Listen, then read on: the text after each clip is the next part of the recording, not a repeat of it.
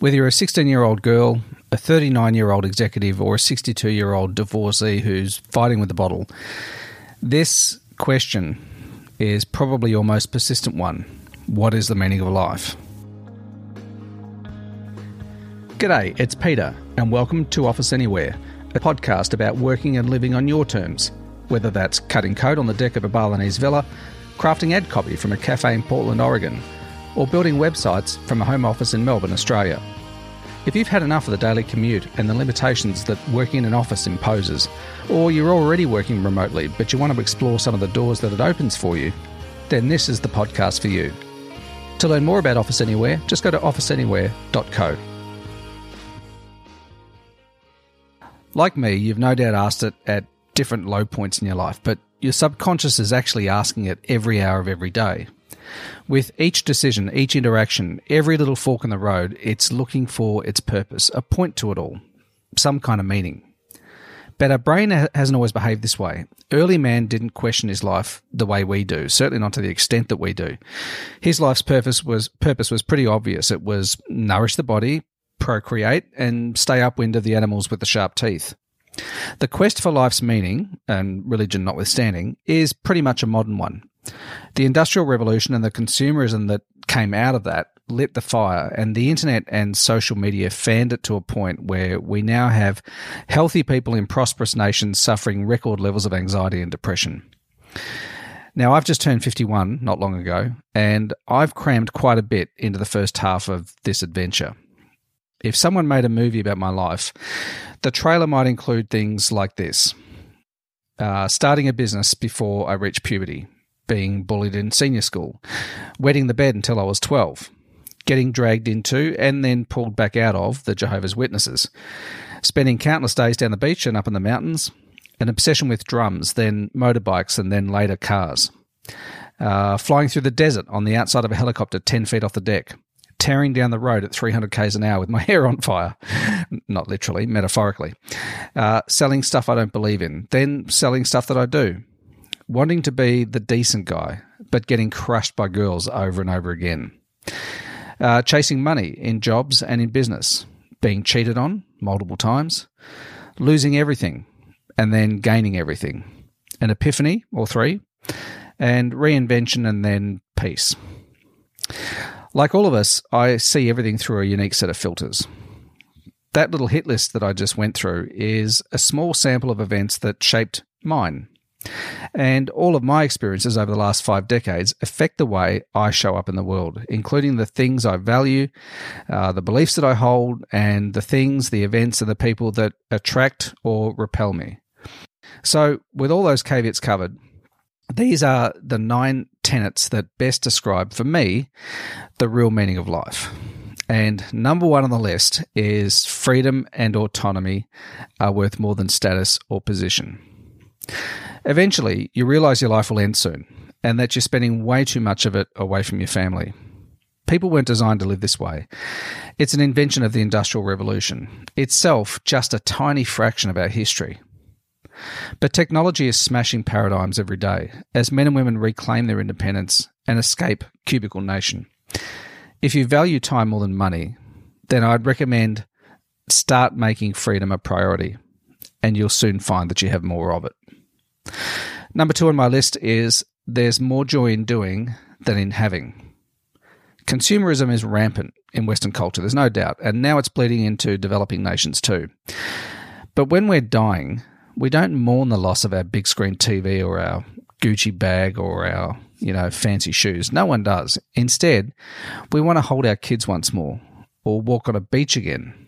We want to feel the dawn light in our face or laugh over a glass of wine at a family barbecue. Chasing stuff, material stuff, is a recipe for endless dissatisfaction, and keeping up with the Joneses is an unwinnable game. Instead of chasing Me Too possessions, take a road trip with your family, solve a problem for someone, or start a project that you care about. Number 3 is you are exactly where you're supposed to be. Like it or not, every decision you've made or not made has landed you right here in this moment with me in your ears. Whether it's in the shit or on the mountaintop, you couldn't possibly be anywhere else. So embrace it, roll with it, Make adjustments if you have to, but don't bitch about it. There will always be aspects of your life you can't control, like where you're born, who your parents were, a hereditary illness maybe. But it doesn't change this fact one little bit. No one cares about your problems. For a start, most of them aren't real problems anyway. But they don't care because they have their own ones to worry about.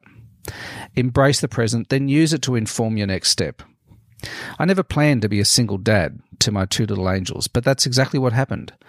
I later remarried, and I had another child, Tommy, who's now 8. But my love for these 2 girls is stronger than it's ever been.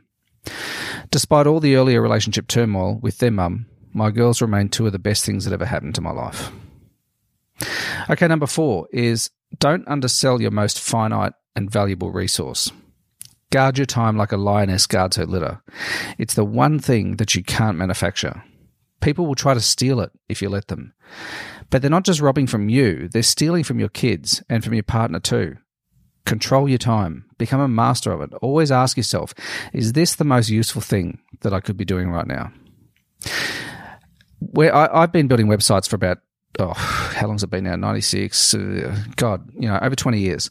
And when you become known for something, there are always people who want a bit of a favor, who want something done a bit on the cheap, or who just want to pick your brain. They see it as a compliment that they want to pick your brain to help them solve a problem. And it's only in the last couple of years that I've really started to think, every time I do this kind of thing for somebody who I know is not doesn't tend to reciprocate. They just like to ask, they like to be friendly when they need something. I've started to realize that every time they do that, they're stealing from my kids. Because the question is, would I rather help you with your trivial question, or would I rather spend an extra half an hour with my son, mucking around, doing a jigsaw puzzle or kicking the ball out in the backyard? And the reality is I'd rather be hanging around with him, because that pays me in a way that, you, the person asking me this favor, the person picking my brain, trying to flatter me with your interest, it pays me far more than what you could ever pay me. So, I guess it's kind of a difficult paradox because, on the flip side, it's important to be generous with your time, for those who benefit most as well. And sometimes those people are strangers, but more often than not, I'm talking about your kids, your partner, your parents, the people who truly need you. But, there've been instances where I've given very generously of my time and my knowledge and, physical work for people who I really believe will leverage that to improve themselves and go further and then to help others as well, And so then it really is worth it. Anyway, 2 of the best things that I ever did to regain control was to work from home, which obviously I'm a huge advocate for. Otherwise, I wouldn't have built this website and started this podcast.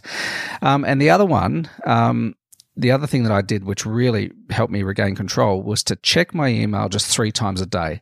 Now, that sounds kind of innocuous, something so specific, but it really is one of the great disruptors to creativity and productivity out there. Is this notion that people should always be reachable, that they should have something binging in them and tapping them on the shoulder every 5 seconds saying, hey, look over here, look over here. And I'm dead against it.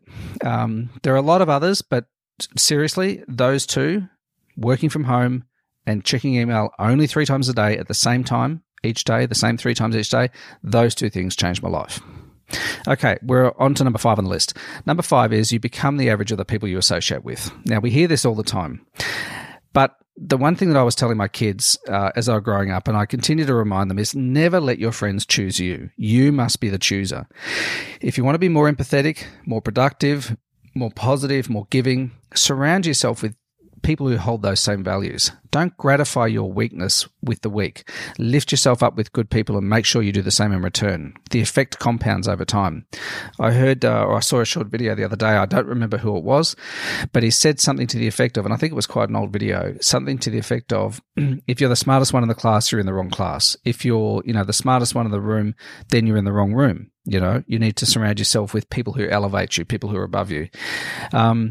Now, that's not to say that we shouldn't also spend time with people who are coming up behind us, who can benefit from our experience and our wisdom. There's no doubt about that. But that is a very deliberate thing. It's not an unconscious decision to just hang around with and socialize with a specific group of people. A lot of us just accumulate friends and associates over the years through circumstance rather than deliberate choice. So what I'm saying here is to be very deliberate about who you choose to spend your time with. And if mentors are hard to find, well, then get yourself some virtual ones. I've drawn from the wisdom of great thinkers through books and videos and courses literally for decades. And I wouldn't be the person I am if it weren't for people like, Stephen Pressfield, James Allen, Viktor Frankl, David Schwartz, Thomas Stanley, Chris Guillebeau, James Altucher and Seth Godin. They have each informed important decisions in my life, and they've framed the way I view the world and how I fit in it. And there are plenty of others too, but I'm sort of using the blog post that I wrote that goes along with this episode as a cue, and they're the ones that I made note of when I wrote the post. Number 6 on my list here is that money is neither good nor bad. Money is neutral. Money buys baby food, and it buys weapons. It buys clean water and heroin. Money is just a bill of exchange, and really nothing more than that. How you use it is entirely up to you, but most people are a slave to it instead of its master. They spend weeks learning about the car of their dreams, but almost no time learning how to multiply their money, which is kind of dumb, really, because once you figure out how to do one, well, then the other thing comes a whole lot easier. Earning more is less important than what you do with it, because if you screw up what you do with it, then no amount of money you earn is going to get you out of the hole, is going to free you. The law of compounding and the patience to make it work allows ordinary wage earners to become multimillionaires. Kill your old paradigms, get over your money hang-ups, and learn how it really works. When you have more money, well, then you could do more good with it. As you work towards financial independence, you'll also reduce stress, you'll gain confidence, and you'll become a better person along the way. You might even learn how little money it takes to be happy and secure. My dad, for example, he lives on about 20 grand a year, and he's supremely happy. He travels all the time. Yes, he's got no mortgage, he's got no debts, but he's been like that for decades and decades, because that is also the principles that he used to accumulate assets over the years so that he wouldn't have debts over those assets. So learning how money works is extremely important. And remember, it's neither good nor bad. What you do with it is really what matters. Number 7 is to give, and give. There's plenty of scientific and anecdotal evidence to prove that givers are generally happier than takers. When you learn to give without expectation of reward, then your happiness is almost assured. Give your knowledge, your time, and your money, and before long, opportunities will chase you like a puppy dog. And while we're on the subject of giving, make time to engage fully with your family, especially your kids. They'll value your undivided attention more than the latest iPhone. I promise you that. In fact, just the last weekend, me and my 2 teenage daughters, one of them is 18, one's 16, we sat down also with my son, who's 8, and worked on a jigsaw puzzle together for hours and hours on the weekend. And it was just so much fun, no phones, no internet, no distractions, no TV. We never have TV on in our house. In fact, we haven't had a TV connected since July the 1st, 2007. So that's a really, really long time. I mean, we've got a home cinema. I'm sitting in our home cinema right now. So we've got, access to Apple TV for documentaries and movies and, the Grand Tour and stuff like that. But we do not watch any television programs other than the Grand Tour, but that's not really a regular thing. We just watch something deliberately. We come in here, we sit down, we turn the lights out, and we'll sit down and we'll watch a movie together, and usually only Friday nights and Saturday nights. Anyway, I'm going off course here. Thing is, give of your time, give of your money and your knowledge, but be very, deliberate about where you direct those things. And if in doubt, always default to family first. Okay, number 8 on the list here is you've made your life too complicated. I think we all have. We're ruled by distractions that deny us more than they give us. Remove all the crap from your life, the possessions, the behaviors, the people and practices that muddy the waters and keep you from being present. Become intentional about everything as best you can. Learn to sit quietly with yourself. Meditate if you can. Read. Move about. Breathe. Unlearn old habits, let go of your attachments, and stop identifying yourself with things. You are not your social following or your house or your clothes or your car. The most beautiful things are often the simplest, so simplify your life until only the best bits remain. Then tell me it isn't better. And last on our list, number 9 here is, well, there is no meaning of life except what you give it. People are so hung up on the meaning of life, they craft platitudes, opinions, and beliefs in a desperate attempt to define the indefinable, like someone's going to test them later. And then they put it in a picture with some text over it and they post it on Instagram. Well, here's a tip for you. You don't need to define any of it. My life and your life are each 1 in 400 trillion gifts. So attempting to analyze them is pointless. You're a very lucky fluke, and that's it. Enjoy your gift as you would any other gift. Don't pick at it. Don't try to figure out why it's here or where it came from or what its plan is for you. There isn't one. Just enjoy it while you have it, because before long, it'll be gone. Revel in the magic of your brief time on this planet and all its incredible splendor. Don't ever forget how lucky you are just to participate in this complex and wondrous experience. Slow down and look around. See it, smell it, and hear it. You could have been a tree or a centipede or bacteria, but you're not. You're human.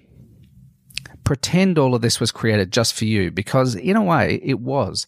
If you weren't here to see it, it would be as though it didn't exist, and no one will ever experience it the way you do.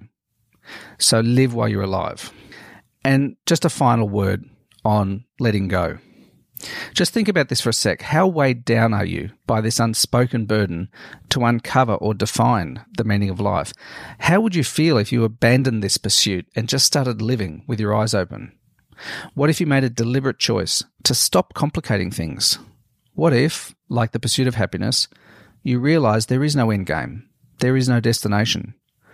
What if you had the wisdom to acknowledge once and for all that there is only the dance? If you did, you'd know that your job, your real job, is just to dance while the music is playing. Anyway, that's enough deep philosophy from me for this week. I've got a nice glass of red wine here. It's sat untouched. Not untouched anymore. That's good. Actually, it was good that I left it, because now it's room temperature. Anyway, thanks a lot for hanging out with me again on the Office Anywhere podcast. I look forward to speaking to you again in about a week's time. And until then, here's to working and living on your terms. I'll catch you then. See ya.